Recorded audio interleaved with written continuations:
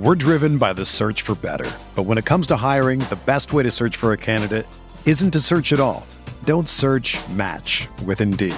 Indeed is your matching and hiring platform with over 350 million global monthly visitors, according to Indeed data, and a matching engine that helps you find quality candidates fast. Ditch the busy work. Use Indeed for scheduling, screening, and messaging so you can connect with candidates faster. Leveraging over 140 million qualifications and preferences every day, Indeed's matching engine is constantly learning from your preferences, so the more you use Indeed, the better it gets. Join more than 3.5 million businesses worldwide that use Indeed to hire great talent fast. And listeners of this show will get a $75 sponsored job credit to get your jobs more visibility at Indeed.com/Blue Wire. Just go to Indeed.com/Blue Wire right now and support our show by saying that you heard about Indeed on this podcast. That's Indeed.com/Blue Wire. Terms and conditions apply. Need to hire? You need Indeed. This podcast episode is brought to you by Coors Light. These days, everything is go, go, go. It's nonstop hustle all the time. Work, friends, family, expect you to be on 24/7. Well, sometimes you just need to reach for a Coors Light because it's made to chill. Coors Light is cold lagered, cold filtered, and cold packaged. It's as crisp and refreshing as the Colorado Rockies. It is literally made to chill. Coors Light is the one I choose when I need to unwind. So when you want to hit reset, reach for the beer that's made to chill. Get Coors Light in the new look delivered straight to your door with Drizzly or Instacart. Celebrate responsibly. Coors Brewing Company, Golden, Colorado. Support for this podcast comes from U.S. Bank. U.S. Bank wants to know how you reward yourself because they have cards that make every day more rewarding. Are you a points hoarder, cashback guru, low intro APR lover? With U.S. Bank, it's up to you because they have the cards to fit your lifestyle. So earn more whether you're shopping at a gas station or grocery store, even while planning a staycation. Learn more at usbank.com/creditcard. U.S. Bank credit cards are issued by U.S. Bank National Association ND. Some restrictions may apply. Member FDIC. They're gonna kill the love of my life. Casey! If I don't go back to what I was doing. This Friday. Our line of work is quite brutal and quite ruthless. How far would you go for love? You steal truck, bring it to me. Then you make your money. Is it dangerous? Of course it's dangerous! Nicholas Hoult, Felicity Jones, with Ben Kingsley and Anthony Hopkins. All this trouble, all this pain, for love. Collide. In theaters Friday. Rated PG-13. May be inappropriate for children under 13. Being on this podcast is very detrimental to my brand. Yeah. They'll come over from that podcast. It's like, wow, he's really calm and not cursing. Yeah, who is that guy? Right. Maybe he must be on Prozac. I was just about to say, we drugged you up before this one just to make sure it didn't get out of hand. This is the Fantasy Soccer Podcast, brought to you by RotoWire.com, your premier source for fantasy sports. For news, rankings, projections, DFS lineup optimizers, and more, head over to RotoWire.com/soccer. And now, here are your hosts, Mike Gottlieb and Andrew Laird. Hello and welcome to the RotoWire Fantasy Soccer Podcast. My name is Andrew Laird, Senior Soccer Editor of RotoWire.com. I am joined today by Jordan Cooper, who you may know from Twitter. His handle is @BlenderHD, which I've heard previously he's tried to explain as Blender Head, but we all know it's really just high-definition blending. He has the same screening or name on DraftKings and FanDuel. So, Jordan, welcome to the podcast. Oh, thanks for having me. I'm used to hearing your voice in my ears, so now I'm going to listen to the next podcast to hear my voice in my ears with your ear. It's really confusing. I listen to my own podcast afterwards anyway, so I mean, I'm a little self-absorbed like that. Speaking of your podcast, you have a few of them. The one that I listen to regularly is called Fantasy Flush. Is it The Fantasy Flush? It doesn't matter. Okay. It's as long as it has some type of poop connotation, that typically goes along with my brand. Fair enough. For those who don't listen, I highly recommend it. It is a very entertaining listen. Jordan does it basically after every weekend to talk about it was previously his struggles, and now it's not as fun because he's winning all the time, but it talks about all of his DFS winnings. And you've said on your podcast that people don't find it as entertaining. I don't know if when you win, I don't know if you actually know that or not, but I'm here to confirm that that's true. Okay, I would think so, because I mean that's you don't tune into like a radio show to listen to two people agree with each other. Right. You need conflict. I mean, that's what the entertainment part is. So, like, even if I made a small profit over a weekend, or discussing the slates that are coming up, when something goes wrong, it's entertaining to hear someone go, I can't believe X, Y, and Z happened. When someone's on tilt, like, that's entertaining. But when someone's just, like, oh, well, I played the optimal play and it came through, like, what can I really make fun? I mean, he didn't score enough. I didn't win first place by that much. I mean, like, obviously it's not. So, I mean, I'm trying to find, even when I do win, the small losses, just so my 83 listeners keep listening to my ramblings, which is primarily, I mean, although it is a fantasy sports, primarily soccer, because that's kind of all I play. It's entertainment. Like, if you get insight out of it, great. It's really, for half an hour you tune it in and, oh yeah, I remember over the weekend so and so got injured and I was pissed off also. It's it's more like that. It's not like this podcast, which I do listen to hear all the picks that I previously would have picked anyway. Right. and you're just confirming, like, oh yeah, you're right. You're absolutely right. The team that's a minus 850 favorite, maybe I should take their set piece taker. Yeah, well, that's I'm glad you brought that up, because your most, I don't know if it was actually the most recent podcast, the most recent one I've listened to, and it was yesterday, so I assume it is the most recent, was just about that, listening to, or why you shouldn't base all of your lineup decisions on touts. And I was listening to it both from somebody who I guess is considered a tout. Right. I do tout, and I also read touts, and I also fully believe that only going off of an article is wrong. And I think for somebody who works for one of the bigger touting websites, the I don't want to say the complaints, because now I'm kind of throwing people under the bus, but there are people who get into these sites and take these articles and say, okay, I'll just play these and I'll win. And when they don't, it's like, wait a minute, these guys aren't any good. But fantasy sports is just so much more than just pick these 8 players and you'll be fine. And that's kind of where you were going with that the touts are there to kind of give you the plays you should have already thought of. And then there's some work after that. Did I summarize that accurately? Yeah. I mean, essentially, I mean, when the slates come out for I mean, I primarily only play soccer, although I did play a little bit of baseball, and then I will play another sport when DraftKings give me, the free tickets that you might as well use anyway. And to me, that's where I perfectly admit that's when I use like the tout articles, like the golf contests. Mm-hmm. I'm never going to play golf. To me, playing golf in and of itself is boring, and then watching other people and then having the fantasy like it's like inception of boredom all the way through. So yeah, like for those platinum tickets or whatever, they had that golf contest. Yeah. I pretty much read 3 tout type of articles, and I'm like, oh, I just want to know what the chalk is. I'm not looking to win this GPP. Just I'm looking to take a free ticket and turn it into $100, mm-hmm. and without just randomly picking people. I mean, like I could have done that, because you might as well do something. You're going to lose the ticket anyway.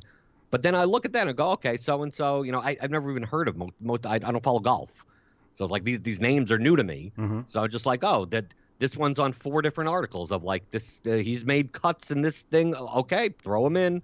And then, high up, you look at the, like the betting lines, like for the golf contest, and mm-hmm. go, what's the price in comparison to what their odds are? Oh, this guy's $2,000 less, but his odds of winning are not as dramatically different. So I'll throw that guy in.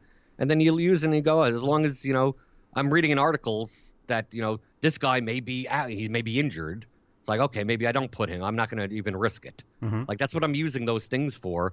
But when you follow the sport, like soccer, which I follow normally, like I'm putting together dummy lineups when the slate comes out, using that same type of thinking of like, who's the big favorite, who are the playmakers on their team, what are the prices? I look at all the prices, put it, defenders of attacking home teams.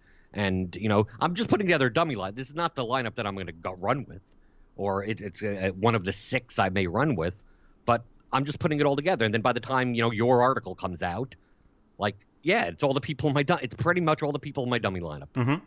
And okay, I would have gotten there anyway. And I could understand why that type of article would be good to someone that may be new to the sport, or someone that what I call using it as the am I crazy type of resource of this is what it should be, but am I crazy? And you find out that, I didn't realize Neymar was on the yellow card suspension or something like that, so that changes everything. But I only just found out about it because someone reminded me in some type of tout article. Mm-hmm. I'm like, okay, but I guess I was crazy. and then from there, and then that's the starting point. Then it's a matter of, now you start thinking about ownership percentages, what type of contests you're in. You see, over the course of a week, betting lines do change. Mm-hmm. Goal scoring odds change. Someone's going to be out. Someone may start, may not start, and that changes all those little things. That's why when that you could read all the articles you want, and also you could develop your process all you want. Most of what you're going to use, especially in soccer, when lineups come out, an hour primarily, unless it's MLS, because the start times are not exactly what they're supposed to be, and the teams aren't required. You have the Revolution; they'll come out 6 minutes before lock. You'll have that type of crap. Yep. But a lot of your decisions are being made in that hour, because you'll find out in the last second there's a rotated fullback that's 3,200. Which is now opening up an extra 1,500 in salary, and now you're like, okay, well now I could change everything around this way. Mm-hmm. So if you're following the sport and you have your process in place, and you've already studied the lines, the formations, and everything like that, you can now react to all that news. And the better players are the ones that could do it in that point. It's very similar to poker, where you could read a book all you want. You could read Theory of Poker. You could read the 2+2 books and get everything down. And in the beginning, you kind of have to think about things a lot more. You're concentrating more. But once you get used to your process, it's all about making those decisions at the table at the moment. Off the table, when someone learning poker may go, oh yeah, it makes sense to do X, Y, and Z. But then they get on the table and they don't play as well, because it's like, wow, I can't think that quickly. Mm-hmm. It's like, no, that's what separates the good players from the great players. It's a matter of that 1 hour when lock hits, and making all those adjustments, like in Champions League, where 8 games lineups come out at once, and it's a midweek and everyone's rotated, and you don't know who's going to rotate, or this cheap guy is going to come in. Like, if you're just relying on tout articles, you're done. No one could write that.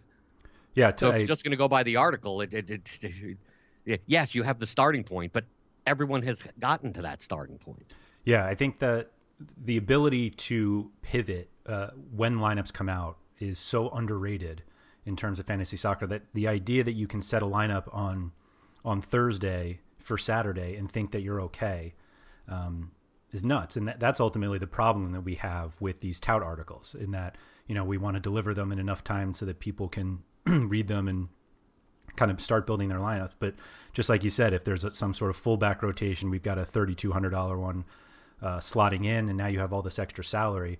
All of a sudden, when you said, someone else was your best play of the weekend, and now you can all of a sudden fit, Aguero in, maybe you're going to go that way. And now you look like you're playing guys that you didn't write about, and people get all upset about that. That's like kind of a common complaint in DFS anyway, of, this guy won all this money and he only ended up playing 3 guys that he wrote about. But I think that's a fundamental issue with the tout industry, and the word tout that comes from the sports betting type of mentality, and tout is a sports betting term, not as much of a lot of DFS kind of comes from that conglomeration of like sports betting people and poker people. Yep. So you get a lot of the terminology that really doesn't fit, what DFS really is, but they use it anyway. No, the problem with the tout industry is one, and this is not a knock on you, Andrew, because I know that you don't play DFS for a living, and I go by the real estate flipper type of people that you see doing seminars in hotel rooms, type of crap. Like if you were so good at flipping real estate, then why aren't you just why are you selling me $50 seminars on to do it? So taking that into account, it's perfectly. All the writers are writing, but understand that, hey, if they're spending their time writing, how good of a player can they possibly be? Because if you look at the top multi-entry, people that play 50,000 a slate, they ain't writing anything. And it's not because they don't want to give away their plays. It's like it's not worth it enough. They're not going to spend an hour to write an article. Writers don't get paid that much money. So I mean, it's the same thing as a political commentator. It's like, if they were that good of a political strategist, they'd be on a campaign and not talking on Fox News. But I mean, which is fine for them, but you have to take that into account that you're not reading the best people's picks. This is a 101 type of lesson, and I think that goes with the other fundamental issue with the touting industry is that and I come from a sales and marketing background, so I understand why. It's pitched too much as get the great picks so you don't have to do anything else. It's not explicitly stated that way, but it's kind of sold as if you buy our subscription monthly package, you'll get all the resources you'll ever need, and you're going to win some contests. When in fact it really should be, it's like, hey, do you want a starting point so that that you're not putting like really crap players in your lineups so that you could at least be somewhat competitive? Like, that's not a very good sales pitch. I mean, right? You understand that? No one's going, I got to pay $50 a month for this, so I could be somewhat competitive. So it's that dissonance between making all those shifts and then it's like, oh well, they didn't write about it in the article or whatever. It said, yeah, because your expectation was like, if you play those guys, you're good. Right. Like it's someone that has done 3 hours of research, so you don't have to do the first 3 hours, but the next 3 hours are on you. Yeah. And that's, I think that's the point that a lot of people miss is that in order to, like, fantasy sports and DFS is really easy to play, but it's not really easy to win. And that's a big difference, obviously a big difference. And I think that's where these tout articles, I don't want to say we fall short with it, but there's nothing else you could do. I mean, what else can the only other thing you could do is literally, it would have to be some type of premium service, literally be there an hour before lock and go, now that this is all taken care of, you should think about this guy, that guy, this guy, and this guy. But I mean, from a time to, the payment thing, it's like it. No, but even that, then you're getting advice from people who are then not doing it themselves. Right. Because that goes back to the first fundamental problem. Right. The two things are connected, in my opinion. Right. That's the killer part. Is that hour before just makes it much more difficult to kind of use it, blast out a mass, hear all the changes that are going to happen now, because if you're playing them yourself, you obviously have to make the changes, and then you have to go through and then tell all of the people who are paying to write you to do it. So, right, anyway. And then also becomes a conflict of interest in the sense it's bad for everyone because, number one, I mean, I coined the term hype effing is when a tout says, oh, this is the lock, and then doesn't play them, right? And they do badly, and typically that I would say that in a sense as a joking manner of they're purposely stating that so the ownership percentage gets high on that guy so they could go somewhere else. But when you're playing against the people that are writing, right? Like, that's not a good situation to be in on both ends, because like, why would I want to tell you who I'm playing when you're in my contests? Like, I'm just limiting my ROI. And then why would you want to play who I'm playing? Because that's limiting. It limits everyone. Because and then since the person reading may not have a process, how do they know if I should even be trustworthy? That my picks are even worth. There are plenty of there are several soccer people that write articles that I read as entertainment, not as actual picks, because I just find it laughable when their midfield studs are people that are suspended. Right. And the article's written a day before the slate, and the guy was suspended a week ago. Like, and everyone knows he's not going to play. Yet in your article, it's like, you got to play this guy. It's like, not if he's out for 6 weeks. Right. Well, let's talk about that process, because you said on your own podcast, and I apologize for making you rehash it here. And for those who listen to the Fantasy Flush and this podcast, you're going to hear it again. But do you actually have like a specific formula that certain steps that you go through for each lineup, or like how do you go about starting your lineup building process? My lineup building is although I am a profitable player, I don't use algorithms. I don't use I don't have spreadsheets. I don't use projections. Firstly, soccer projections are BS because they have a fundamental problem with they don't tally up to nothing. The problem with projections in soccer is that, like, if the game's only going to be 2-0 and the team has 3 forwards, like, you can't all project them. Like, the projections don't add up to the total score. If you add up all the projections, the score of the game has to be 10-8, because every forward is going to have some type of projection of scoring, but it's only going to be one of them. Yeah. Like, if there's only going to be 1 goal out of 3 forwards, you can't project 1 to be 10 and 1 to be 8 and 1 to be 6, because that doesn't equal 12, which is the points that you get for a goal. Now, ours do that, by the way. What? Ours are ratioed, basically. Okay. So we do a team projection, and then we split it out so our individual expected goals should equal reasonable team goal. Okay. Well, at least as a control mechanism. But I'm saying that you're looking at that, and like the variation between what the range of each of the projected scores are above the standard deviation of. I hear you. Yep. Like there's a margin of error that like you could obviously for certain players you could take guys like Dimitri Payet that are very consistent, that you could project. You could project for this week it's 13, for next week it's 11, but I mean really it's a range of 8 to 20. Yeah. Yep. No matter particularly with guys like him. Right. But then you have guys like, let's say, Joel Ward. I always use him as an example in my head as the quintessential boring fullback.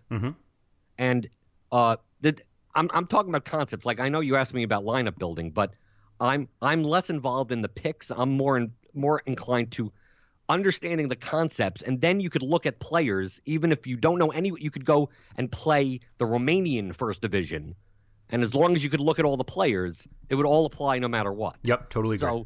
So like if you take the distribution curve, like projections to me are probabilities, not points. Yes. So in for Dimitri Payet, for instance, because we're going to use him as the quintessential, like, consistent, he has high floor and high upside.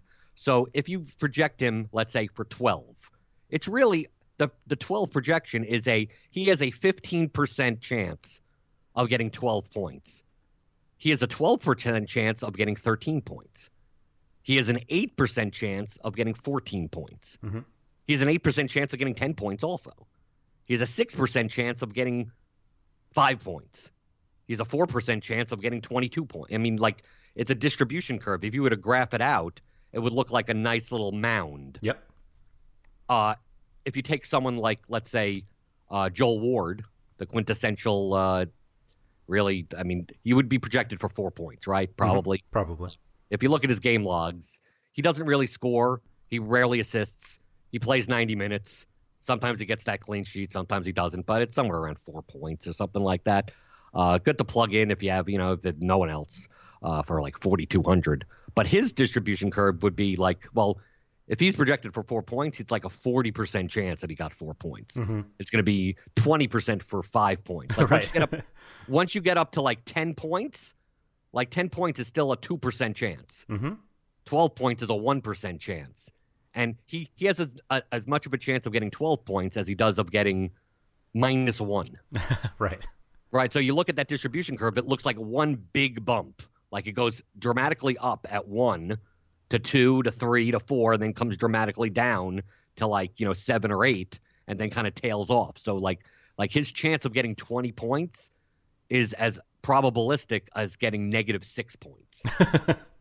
Right. If you look at that. But the projection in and of itself, it's like you're not looking at 4 points. You're looking at that distribution curve of, well, when I pick Joel Ward, I'm basically picking 3 to 5 points, most likely, out of all of this, with limited upside and really barely a floor, but it's just something there. Yes. And then you're looking at the price based on that distribution curve. And then obviously, depending on the contests that you're in, you have to weigh the small bumpy people with the more ironed out kind of the moundy people. These are really scientific terms, by the way, mathematical terms. That's right.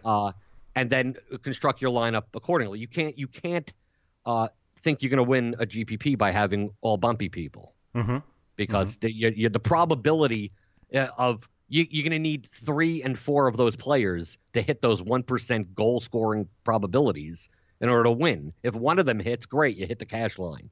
That didn't do you any good. So I think a lot of times people construct their lineups in a vacuum and go, well, I'm going to put this guy, that guy, this guy in. And most of the time they do it on the other end of the spectrum. They do it by playing too many risky people at once. And yes, you may win a GPP, once a year that way, but it's also in comparison to the amount of people that are in the contest. I can understand, hey, that may be a positive ROI in NFL because you have to beat out like 500,000 entries. Right. Like it's the most likely top entry in the $1 million tournament is going to be the nut lineup. Mm-hmm. Like the likelihood, because of so many people competing. It's not because someone's better than the other people, just because so many people are competing. In soccer, and I'm not even talking about MLS, which is small, but even in EPL, I mean, the $3 tournament may have 6,000 entries. Mm-hmm. So the nut lineup, I mean, no one will. I mean, there are times where center backs score, 3 out of the 8 goals on the slate, and who would have all 3 of them? Right.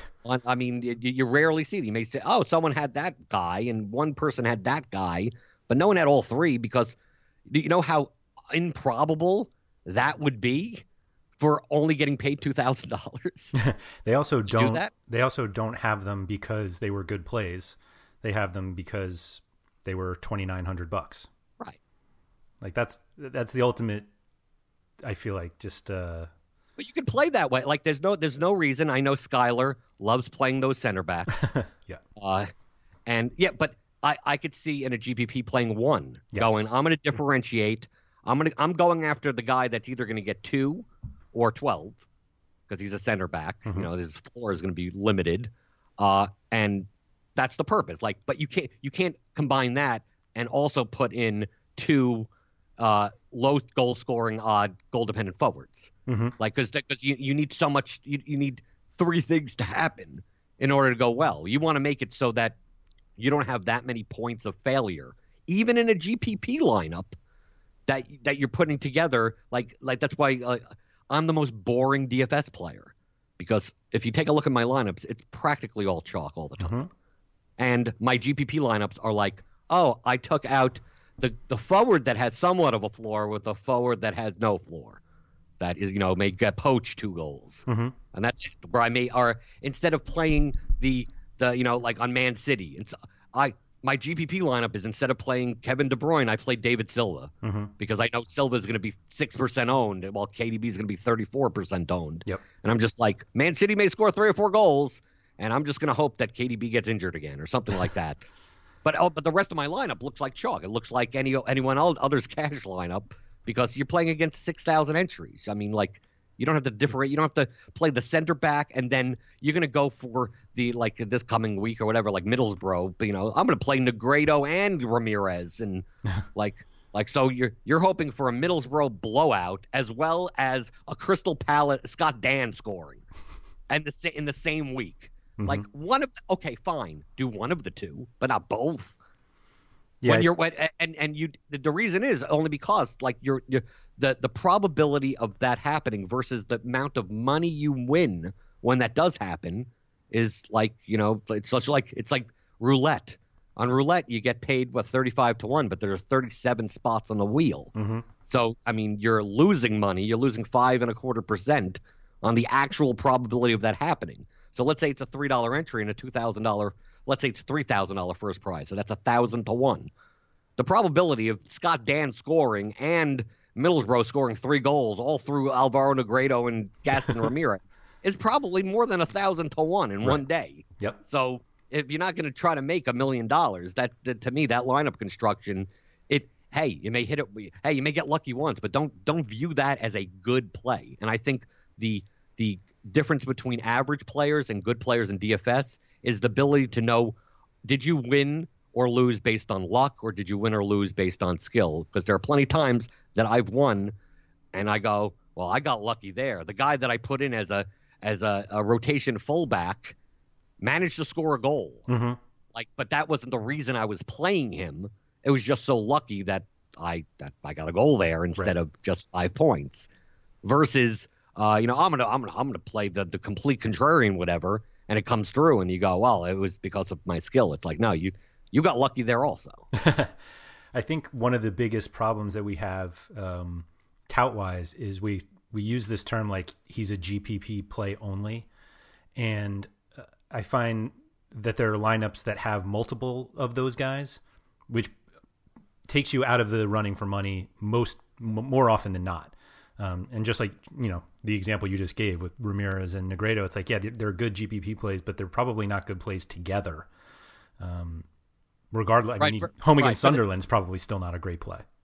Right. Well, it depends on how much money. Like, everything's always relative, and I think that, and this is the reason why even on my own podcast I say I don't even like talking about player picks, because to me it's boring, because the player picks I'm going to give you is going to be in every other tout. I mean, I'm not saying anything that isn't like woo, because I'm boring. So I mean, if you don't know how to identify the chalk, you have a bigger problem. Mm-hmm. Yeah, you have to fix that first. Yep. But everything you play in relation to other people, and people on podcasts, on articles that talk about, it's all this. Do I play this quarterback or that quarterback? Because everything we're talking about has nothing to just do with soccer. Yep. We're just using soccer as the example because, I mean, that's 99% of my action. That, like, if you're playing a head-to-head match against the worst person, if I told you right now in the next EPL slate, your head-to-head $10 head-to-head match is the guy's going to score 50 points, your opponent, which for EPL is really low. Yep. But that happens too. Yeah, but that happens too. But if I told you that, how would that affect your lineup construction? Mm-hmm. Well, your goal is not to score 150 points. All you need to do is score 51. Right. That's all you need. If you're playing basketball, I'm a horrible athlete, but you find me the kid in the wheelchair and I'll beat him, right? Right. I mean, no offense, right? I'll dunk on him. Even though you put me against LeBron James, I have no chance in the world. Mm-hmm. So, but if we're going to bet $10 on it, I'm playing against weaker players. That's all that really matters. So Mm-hmm. I think that the biggest decision that you should make that will be the difference between positive and negative ROI or more positive ROI is that before you even make a lineup, it's content selection. In poker, I mean, I used to play poker for a living. There's nothing more important of a decision when you enter a card room than what table you sit at. Because you sit at a table with two bad players that are just dumping money. Doesn't matter who else is at the table. You're going to make money. You go to a table that the often quote is that, if you're the 10th best poker player in the world, you're still going broke if you're playing at a table with the 9 best poker players in the world. Right. So, why do you think I'm boring? Because I'm entering contests based on looking at, obviously I use like RotoTracker to track, and import CSVs and look at results, in certain contests at different leagues or whatever, and go, where's my most profitable situations? And in certain leagues, like in MLS, I'm not trying to be like, but like I'm better than everyone else. But I think I have an edge over everyone in MLS. Mm-hmm. Maybe one or two other people that I would stay away from, but not like the amount of volume that I could put in MLS is like 400. I could be in every contest for $400. Yep. So I mean, I'm already at a bankroll level where, you know, in the EPL or UCL, I'm playing $1,000, $1,500 a slate. So to play $400 in MLS is no big deal. When fine, I'll be in a situation. My first $100, I'm in an ROI plus 15% situation. But by the time I get to the bottom, I'm like in a plus 1%. Mm-hmm. But since I'm not reaching my bankroll threshold, that's fine. I'll take the 1% edge. I'll take the 0.5% edge. It's better than nothing, right? But then in UCL or EPL, where, you know, I'm not playing the $300 contests. I'm not playing the 100, even the top corner or whatever. And I'm not doing that necessarily because of bankroll. I just look at you click the entrance button, you go, okay, I have a negative ROI against that guy and this guy. We're practically trading rake against these next three people, and I'm like you're already paying 10%. You're going to pay what on a GPP? You're paying 15% rake most of the time. Yep. The higher ones it maybe 12. So it's like, where's my edge? Now, if I see two or three people that I don't recognize in the contest, I'm just going to assume, since they're not as much of a regular, that I'm probably better than them. So as long as I get two or three people in there that I don't really know or whatever, okay, let me enter that. And the lower the stakes it is, the less likely it affects my bankroll threshold. So I'll throw more, you know, I'll play every $1 double up, every $3 double up, because you'll always find in a 23-man double up, there'll be 4 or 5 people in there that you're looking at going, you probably have a 30-40% edge on. They may get lucky once in a while, but I mean, it's the same concept of walking into that card room and going, what table am I going to sit at? Mm-hmm. And then if you find that, hey, there's no whales playing, no one's dumping money, it's all the guys you know, they've shown you pictures of their kids and you talk to, and you're like, you're not going to get any money out of these people. It's perfectly fine not to play those contests. Perfectly fine. I'm typically in soccer more aggressive in cash on Sundays versus Saturdays. And the reason isn't because like I'm a short slate specialist, because Sunday is typically a 2 or 3 game slate or something like that for EPL. And while Saturday could be 5, 6, 7, you know, or sometimes 8. No, it's just that a lot of the more regular good players in soccer on DraftKings take Sunday off, or with the NFL, they're also playing NFL, and I don't see them in contests. And I'm like, okay, well, there's 2 guys I don't have to worry about anymore. So now I have a little bit more advantage. So I'm going to enter, you know, a 25 to 50 double ups and play a little bit more aggressively, because nothing affects my lineup. I mean, Andrew, I'm not talking anything about making lineups at all at this point. It's just a matter of I look at my stats and I go, I could estimate that 25 to 30% of my profit is just based on contest selection. Mm-hmm. Solely. So I mean, even on my podcast, I'm transparent with how much I make. I mean, I don't say on a week to week basis I made this amount or that amount, but you know, I went through and go, here's my. I mean, it's not world beating or anything. I mean, if you talk to other DFS players, they'd show you very similar type of statistics for profitable ones, obviously, and you know, like a 20 or 30% difference when you know your ROI is typically 10 to 15%. I mean, that's a huge amount of money. I mean, if you're talking about over a course of a year, making 50,000 on DFS, I mean, when 10,000 of it is purely based on what contest you put yourself into. I mean, if you're already making great lineups, I mean, you could increase your ROI overnight just by not going, I'm just going to enter all of these things and play one lineup in all different types of contests, or I'm going to play 4 different I'm going to play 50 lineups in all these GPPs and play nothing in cash. Like all of that, the way that you spread out your equity in the types of contests and the opponents that you're playing against, like that has more dramatic of an effect on whether or not you select Mesut Ozil or Kevin De Bruyne.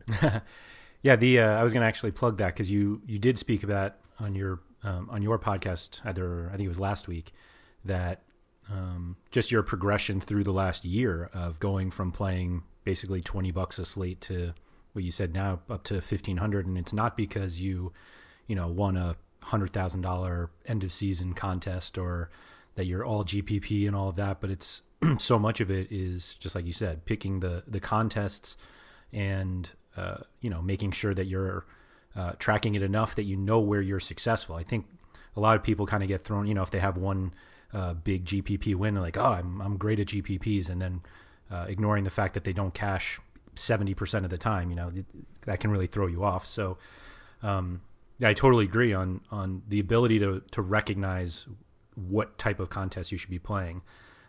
You've spoken previously about, and you kind of mentioned it now, about multi-entering. And I think people kind of get thrown off because for those who kind of look through the head-to-head lobbies, or basically on MLS, every time they click into a contest, they see Blender HD there, but you're not there making 150 entries. Am I correct about that? No. Right. No, it all depends on the payout structures of the GPPs, obviously the amount of entries and the amount of games. There's only so many combinations you can make, but anytime I make a multiple list, MLS, I may only make three or four lineups on a typical slate. I'm looking to decrease my variance, and variance is just so that I'm going to put together an optimal lineup for cash, because I'm 70+% of my package, 75 is going to be double ups, 50-50s, head to heads, triple ups, that type of range, and 30% is going to be GPP. So I'm looking to hit that cash line. That's really my goal. If I win GPPs, that's great. I switched out one guy and he scored a hat trick, and yeehaw. What I went contrarian one lineup, and yeehaw, something happened. But for the most part, I'm just, I'm gonna spread out my equity so that, like what I said before about having too many points of failures. Like if I look at the slate and I go, okay, I think this is the optimal play, but if that doesn't work, if he bombs, I'm done. So I want to spread out that, since he may be a little bit more risky, I want to put more equity into a lineup with that guy in triple ups and 10Xs, because I want to get paid for the riskiness of that play. And then the safer line, the safer lineup will have the really safe play, as safe as I could possibly get. A lot of times we look at in MLS, Giovinco, he's up to 14K, but sometimes in cash you almost have to play him. Yep. No matter what. And there have been times that I've been burned not playing him in cash, going, I'm going to do the dinky do, what I call when you play, two low price forwards, and then all the high price midfielders, and go, okay, Giovinco's going to be 40% owned in cash, 50% owned in cash. I'm basically playing this lineup betting against Giovinco. Yep. As long as Giovinco fails, I'm cashing. So I'm not. My point of failure is just that one thing, of I'm making that bet, and if he scores 25 points, I'm screwed. Kind of that type of thing. So I'm making lineups in going along with that. So my optimal lineup, I may have 70% of my action, and it's all in double ups and head to heads and that type of thing. That's my cash lineup. And then I may make three other lineups, and one will be in the 27, the Golden Boot. Another one will be in the 12, in the 9 GPP. I'm not going to put them all in the same GPPs because I want to be able to, since the payout structures on GPPs are so top heavy, I'm looking to win. Cashing in those lineups, I don't care about. That's a okay, I got my money back type of situation. My goal is to win one of those. So the $9 GPP may be the first place, maybe $200. Second place is $100. By the time you get to seventh, you're back to you're $20. So you're looking to win. So you want to have as many lineups. That's the concept with payout structures is if the payout structure is very top heavy, you want to have more lineups with less equity in them. If the payout structure is flatter, you want to have less lineups with more equity in them. If you understand the concept. So if you're in a $3 GPP, if DraftKings has a special running where first place is $15,000, but by the time you get to sixth place it's $500, multi-entering that with the same lineup 18 times makes no sense. You'd rather, even if you love that lineup, change the goalkeeper out. Same lineup, different goalkeeper. Same lineup, different defender. Just slightly, because your goal is to come in first. So you don't want to come in 8th 6 times. Because you're not going to make the same amount of money that you would coming in first. So that's when certain slates I make 15 lineups. Certain slates I make 3. I mean, it really all depends on how do I want to spread out the equity in all of my lineups. And then, you take a look and you say, oh, you see me here. There have been times that I've won the Golden Boot on an EPL slate and have barely made a profit because my cash lineup did so poorly that GPP saved me from going off the cliff. Right. So are you? You obviously are playing essentially every slate. Am I right about that? Other than Liga MX. Okay. Do you not watch Liga MX? No, and by the time they started offering it, and I never watched Mexican League soccer, and by the time I would have considered playing, the contest sizes were so small that the amount of research that I would have to do is like, why am I doing? I mean, if I was following it already, like that's why when they put in MLS, MLS is so small, but I follow MLS anyway, so I mean it's not like like when they put in the Liga, yes, I need to learn some people because I really only knew the Champions League and Europa League teams.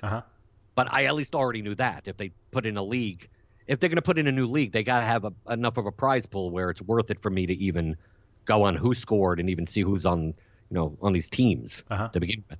So I was saying with the Europa League, that is smaller, but it's good enough contest sizes that it's worth my time. No, bigger than MLS. Yeah. But but if you're already following it doesn't matter. Like that when people ask, why do you just play soccer? Why don't you play NBA or because a lot of these concepts they go for every sport. So if you're good at DFS conceptually, you're probably going to be good in almost any sport. They all have their own little nuances, but it's like I don't even like watching basketball. I don't like golf. I played baseball. Because I used my first foray into fantasy sports was rotisserie baseball. So even though I don't follow baseball anymore. As long as I know the players, I understand the concepts behind baseball in general. But, NFL, I only played the first week because there was so much overlay. The first week in DraftKings NFL that I just, I put in $1,000 into just the double-ups. And I doubled my money just by basically, like we said in the beginning, going with, let me look at all these tout articles. Give me the safest people you could possibly find. Because, there's a 12 to 15% overlay as it is. So it's like I get even more of an edge. I'm not looking to win anything. And then you plug some stuff in, you play, I played 2 different lineups, you throw it all in, double my money. Okay, get it out of there. But other than that, I don't know. I don't know who Devontae Jackson, is that even a player? I don't know. Did I combine 2 people together? I think you combined a few different players. Right. Levante Beckham or something. There's Dak Bono or something. I don't know. That's why I said I don't follow. Why would I put my money on the line on a sport that I don't even follow or like? To me, that's stupid just for the sake of being a degenerate gambler.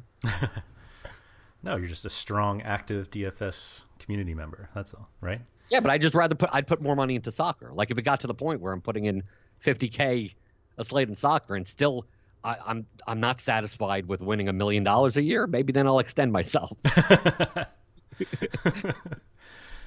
Could you even win $1 million playing soccer? I have no idea. Maybe. If you won everything. You got Sahil.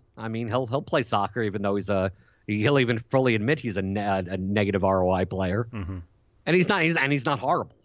That's why you really have to look at in relation to one another when people are building lineups and going, should I play this guy versus that guy versus this guy versus that guy? I'm like, well, who are you playing? If there's certain people, especially in soccer, when the community is as small as it is, there are times where I could predict his lineup. I look at goal scoring and it's I know he weights goal scoring odds more than I do for a cash lineup, and everyone else all has those type of proclivities, and that's very similar with the tout articles and the people that write is what do they weight more than you? There are some people that don't care if the goalkeeper is away or at home. Mm-hmm. But I view that a little bit more for like fullbacks or like depending on the formation. Sometimes I talk about formations and, you know, well, they normally would be playing 4-4-2, but now that they're playing 4-3-3, the guy that normally would be playing in the 10 is now playing in the midfield 3, so he's going to have less opportunity to, like, he's not crossing the ball anymore. Yep. Like, you got to, if you knew that, that now his price should really go down. And then a fullback, they're going to bomb up because they're playing on the road. But, I mean, we see that in Champions League or two-legged ties, like in MLS or something, where it's like, yeah, they're on the road, but they have to score. Yep. So it's like, normally I don't like playing away fullbacks on underdog teams because they're most likely not going to be bombing forward. But when you're 2 goals down and you need to score 2 or something like that, most likely they're going to get a little bit more forward, and they're priced as if they're not. Right. So you could look at that. But I mean, we're talking about nuances. Like if you're just entering contests and reading articles and whatever, like you're never going to get better if you're just going to rely on that and not on your actual gameplay. And that's why if you don't follow soccer and it's like, oh, I don't want to have to deal with, well, this formation equals that. That's fine. What you're doing right now, if you probably listen to this podcast, you're probably not doing that bad. I listen to this podcast and I go, I agree with 90% of what they say, and I do pretty well. But you just may be entering a $10 double up, you know, an 11-man double up, and you're playing against the 10 better players than you. Mm-hmm. Like your score of 112 that 1 week that, you know, oh, I put in $50 worth of entries and I only got 8 back. Maybe you would have maybe you still would have lost and gotten 36 back had you been in other double ups, right, rather than the ones that you were in. So all by doing that and keeping your same lineup process, see whether or not that makes a difference. I mean, that's why you track your results. If you're going to be much better with contest selection, try it out for a month and then compare your double up results versus your previous month's double up results of the same, you know, winning variety, whatever, and mm-hmm. And see if that works out for you. Because I mean, especially in soccer, the community's small enough that, you know, I mean, it's not a matter. I mean, I make fun. I call them no badgers. Mm-hmm. You know, people that don't have a badge, because it pretty much. I mean, you get a badge. I mean, it's very hard not to have a badge. Most of the people with a badge are losing players. Okay, predominantly if you go on DraftKings, because 98% of people have badges. So I mean, you're going to have a lot of losing players anyway. They just play a lot. But if you see a no badger, the likelihood of them being good is probably small. Right. So it's not like it's nothing against them. It's not, you know, I'm not emailing them. I'm not sending them challenges. I'm just clicking the entrance button, going, do I recognize anyone? But I mean, I was doing that before the badges. Mm-hmm. I was just doing it based on, you know, I look at the, you know, the head-to-head lobby or whatever, or the double-up lobby, and I'm like, okay, Saramek, Devo, Bigo, Pew Pew Pew, Poop Dollar. I'm like these are the same people that are last week. I mean, I may think I'm slightly better than some or whatever, but it's the edge is underneath the rake. Right. Like if you played them head-to-head over the course of a year, you both would lose. Right. The rake would eat you. Right. DraftKings wins. Right. Exactly. So why would you even be playing them? But then you start looking and you go, oh, okay, I see 3 people. You know, he's a new guy. Okay. But that new in an 11-man, let's say 11-man double up, 10% goes to the rake. You know, that one extra entry. Mm-hmm. You know, so if you see a no badger, someone that you don't recognize, whatever. I don't want to defame no badgers that are listening. I have nothing against no badger. We're not building a wall. We're not doing anything. Like that no badger, if you think you have a 90% chance of like you would beat them head to head or whatever like that no badger is playing for the rake, because that's that one entry that's going to be in last place. Mm-hmm. So now it's a 10-man double up. You add another no badger, that's adding to your equity by 9%. So every person that's in that contest that you don't recognize, that isn't one of the regulars or whatever, is a 9% increase in your ROI. Which in double ups, when my overall double up ROI is like 12% overall over the course of my. I mean, that's all you're going to get much of an edge over. I mean, from a year's worth of playing all of them. So 9% is humongous. Right. Right. So if I see 2 people, all I need to do, that's why, sometimes there's 4 people entered in an 11-man double up, and I look and it's 2 regulars and 2 people I don't recognize. Enter immediately. Mm-hmm. Enter. I don't care who else goes in. But then sometimes I see 6 out of 11 full, and it's all 6 people I know.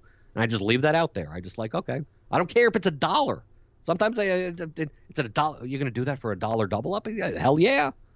It adds up over time. And it's not that hard to just click the entrance button and look. The badge itself, I think, is not as important as the name. Like, I feel like people are much more benefiting from knowing who the big players are, and you kind of named a few of them, because theoretically you could be playing somebody who earned their badge playing baseball. Right. Like, that's kind of there are plenty of people there are plenty of soccer people like that. I mean, that's why in your records, especially if you're playing head-to-heads, like, you could go through all your opponents, and then you could even use, although it is a competitor site, so I don't know if I can mention a competitor.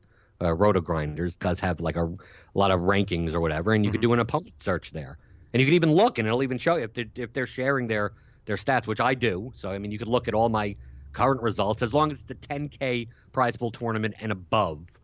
That's all they calculate. So you don't know anything underneath that. So like basically all my MLS action. So all MLS is gone, yeah. Right. So I mean it doesn't matter.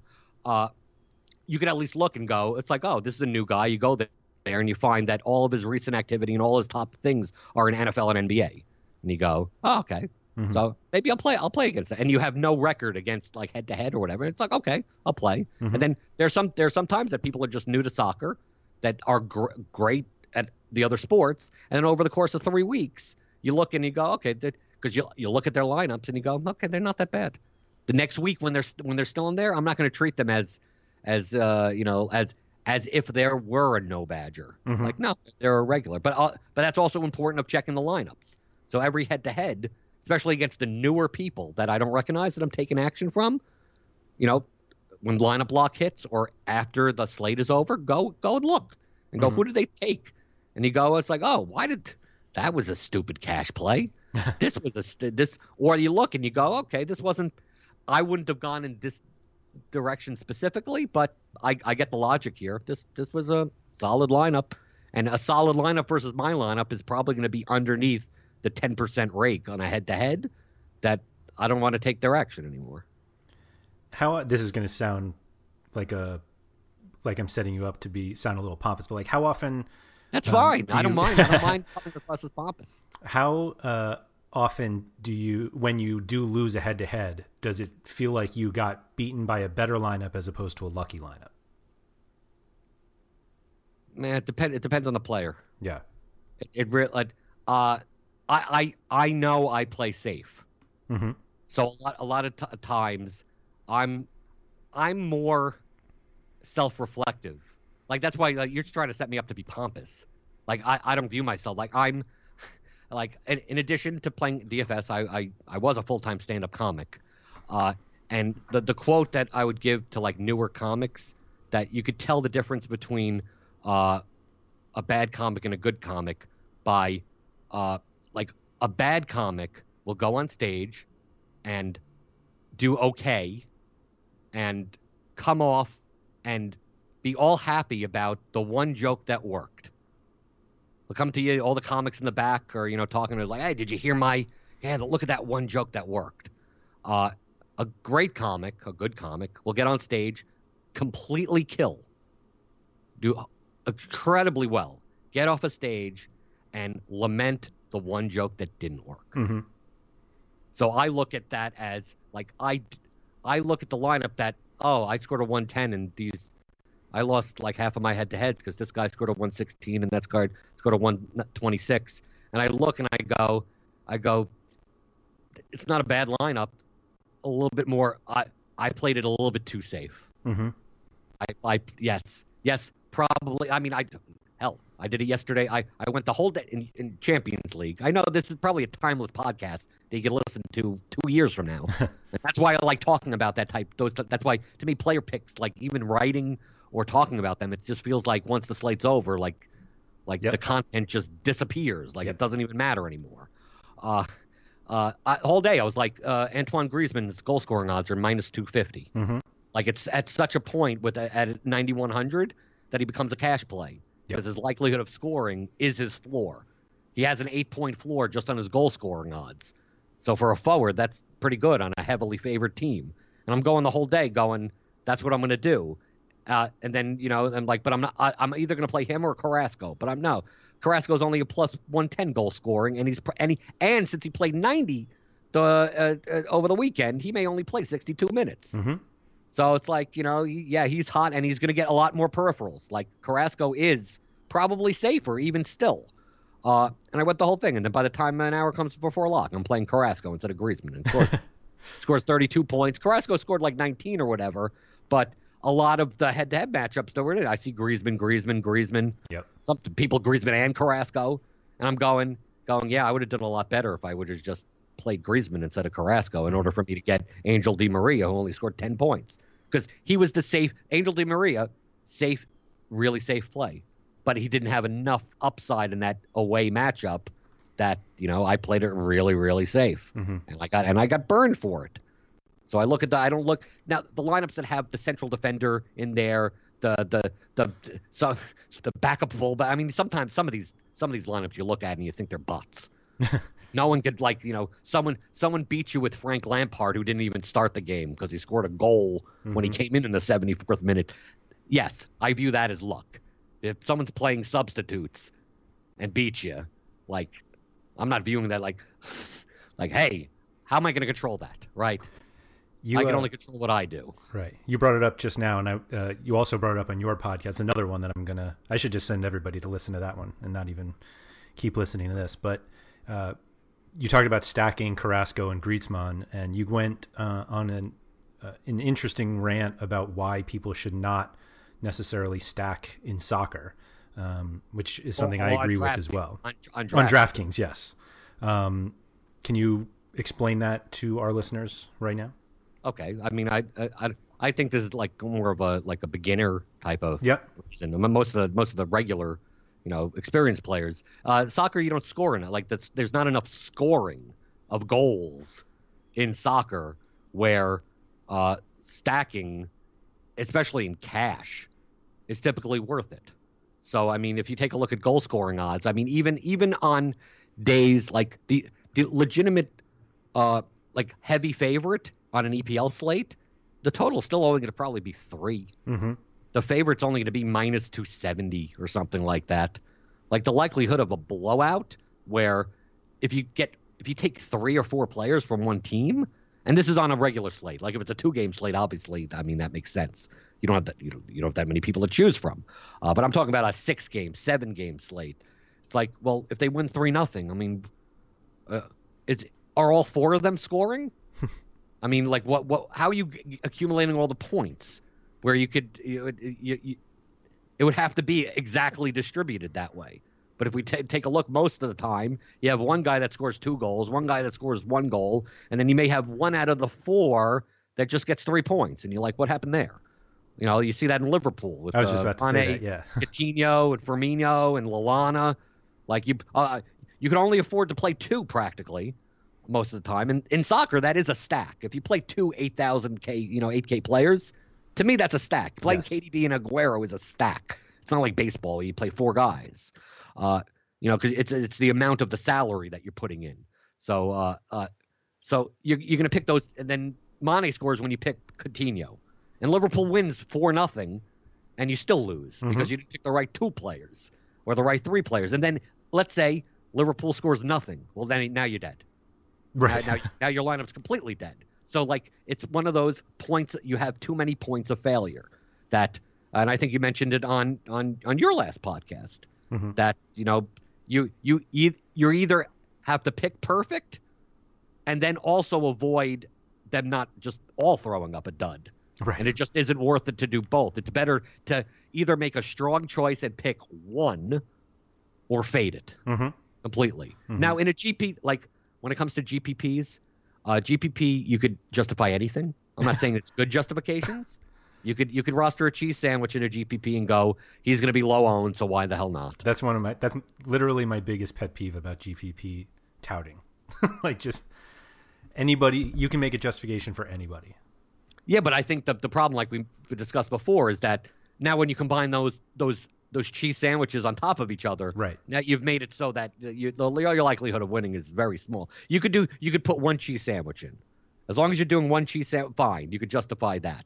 But I mean, you even take a look at Champions League. Like we get a lot of those, or World Cup qualifiers, those really lopsided games. Yep. Real Madrid versus Warsaw. That type.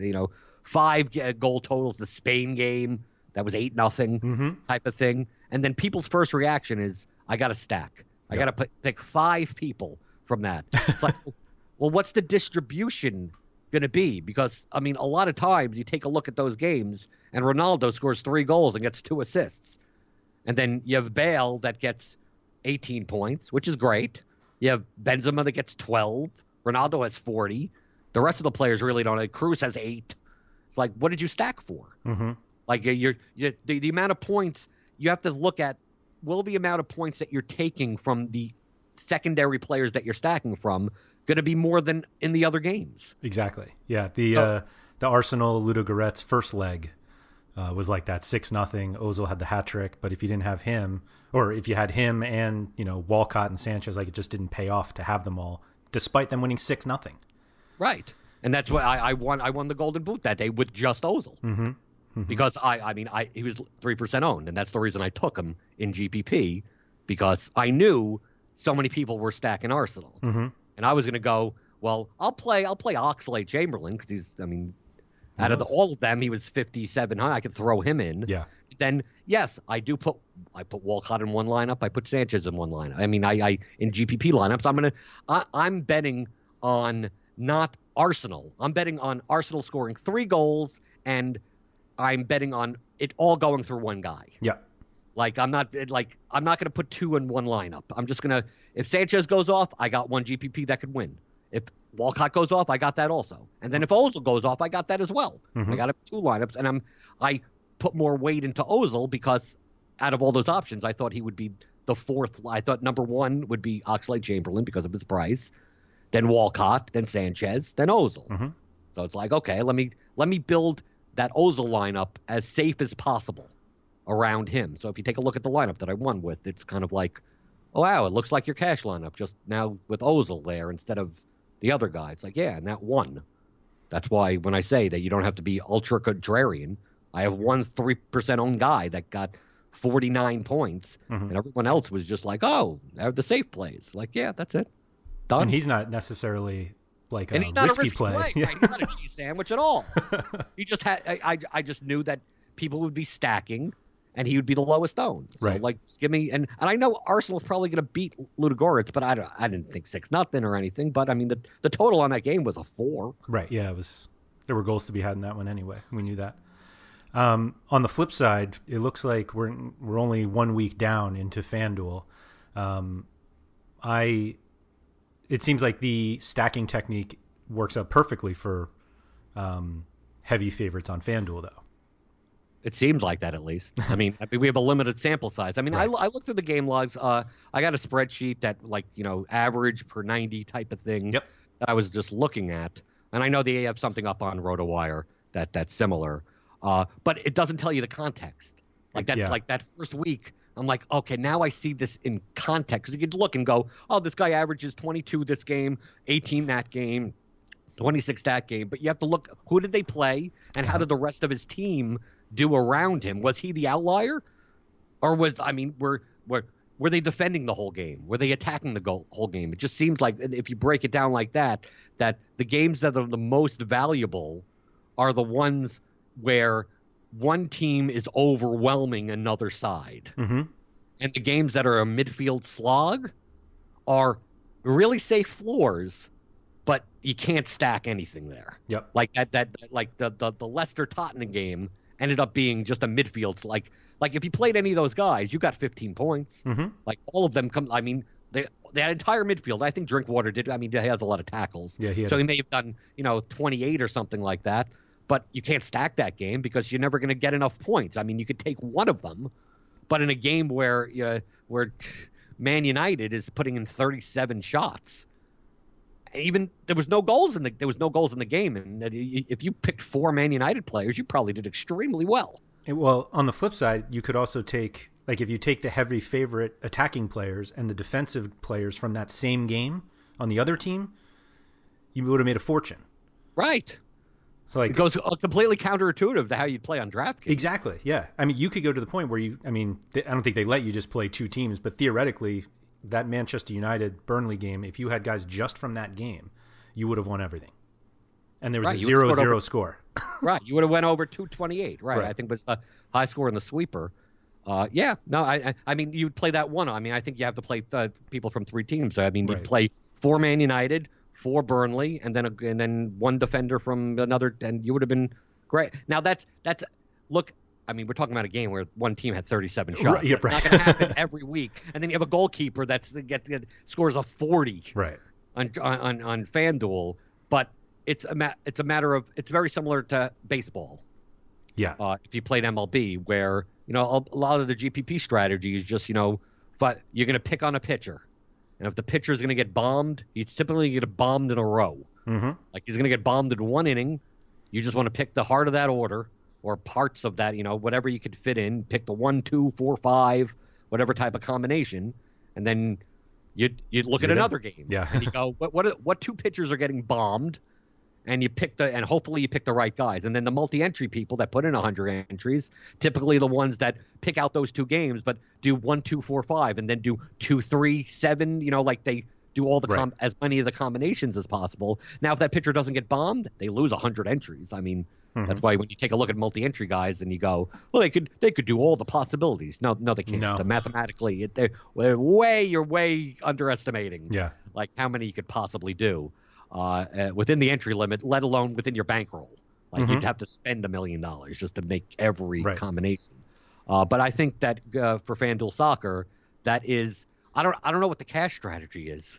I'm still kind of like, do you pick here? Like, because in MLB, you can do, a bunch of one-offs. You take a leadoff hitter of the year. I mean, it's primarily going to be against, crappier pitchers you're going after. But, I mean, you're going after the guys that, that have high, OBAs, like they get on base, they do stuff, rather than the guy that strikes out too often.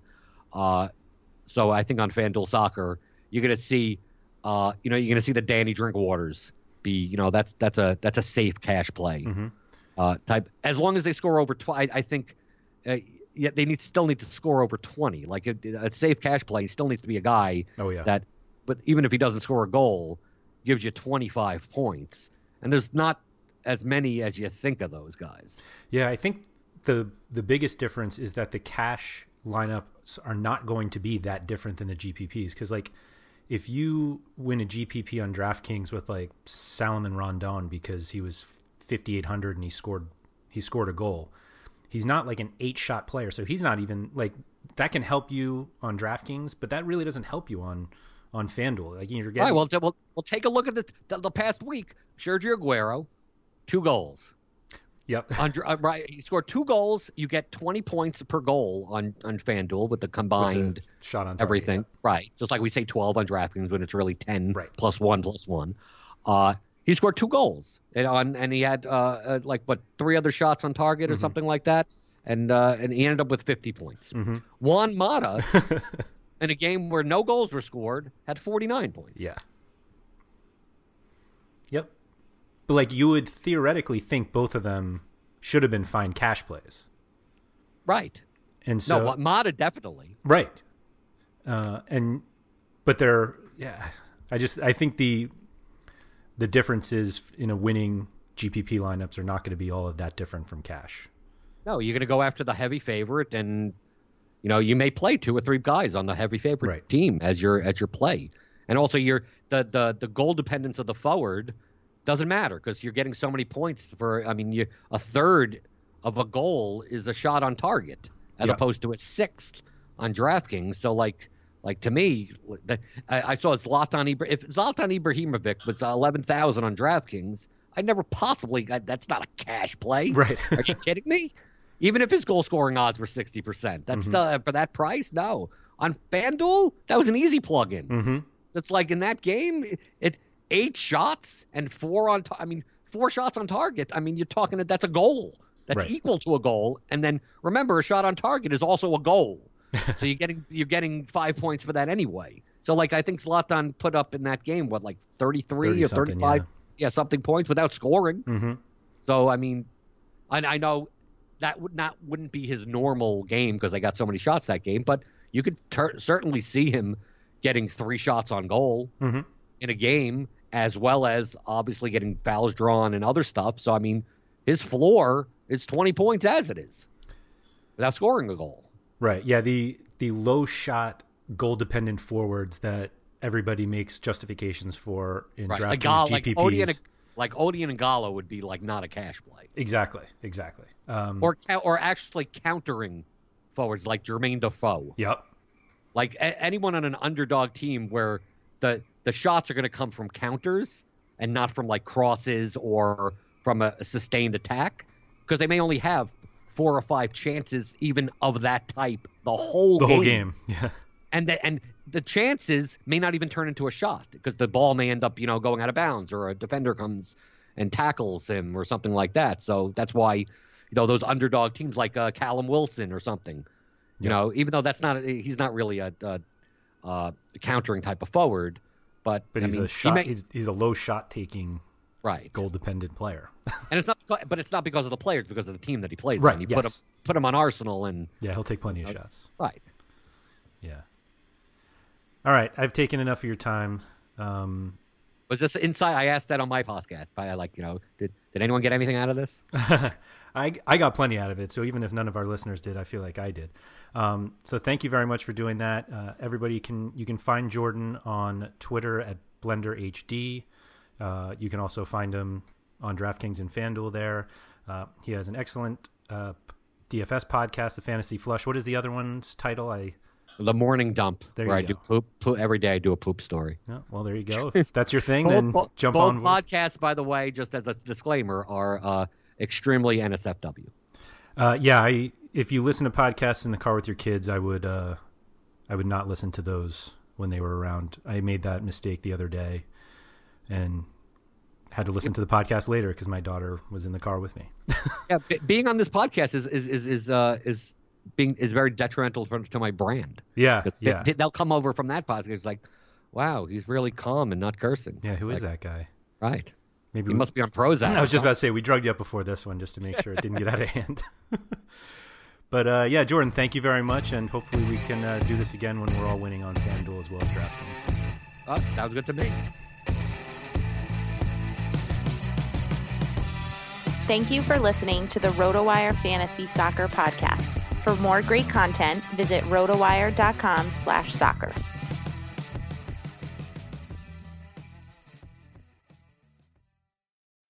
They're gonna kill the love of my life. Casey! If I don't go back to what I was doing. This Friday.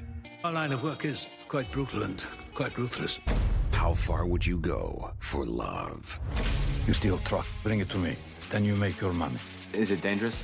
Of course it's dangerous! Nicholas Hoult, Felicity Jones, with Ben Kingsley and Anthony Hopkins. All this trouble, all this pain, for love. Collide, in theaters Friday. Rated PG-13, may be inappropriate for children under 13. Whether you're a world-class athlete or a podcaster like me, we all understand the importance of mental and physical well-being and proper recovery for top-notch performance.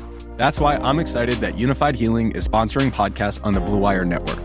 Unified Healing is a new and super innovative global network of wellness centers powered by Energy Enhancement System, or EE System. If you haven't heard of the EE System yet, then you'll want to listen up. This technology promotes wellness, deep relaxation, purification, and rejuvenation. Wherever you are across the globe, access to a center is easy and affordable. Interested in experiencing the EE System technology for yourself? Go to unifiedhealing.com/bluewire to learn more and find a center near you. That's unified, UNIFYD, healing.com/bluewire. No material or testimonials on the Unified Healing website are intended to be viewed as medical advice or a substitute for professional medical advice, diagnosis, or treatment. Always seek the advice of your physician or other qualified healthcare provider with any questions you may have regarding a medical condition or treatment and before undertaking a new healthcare regimen, including EE System.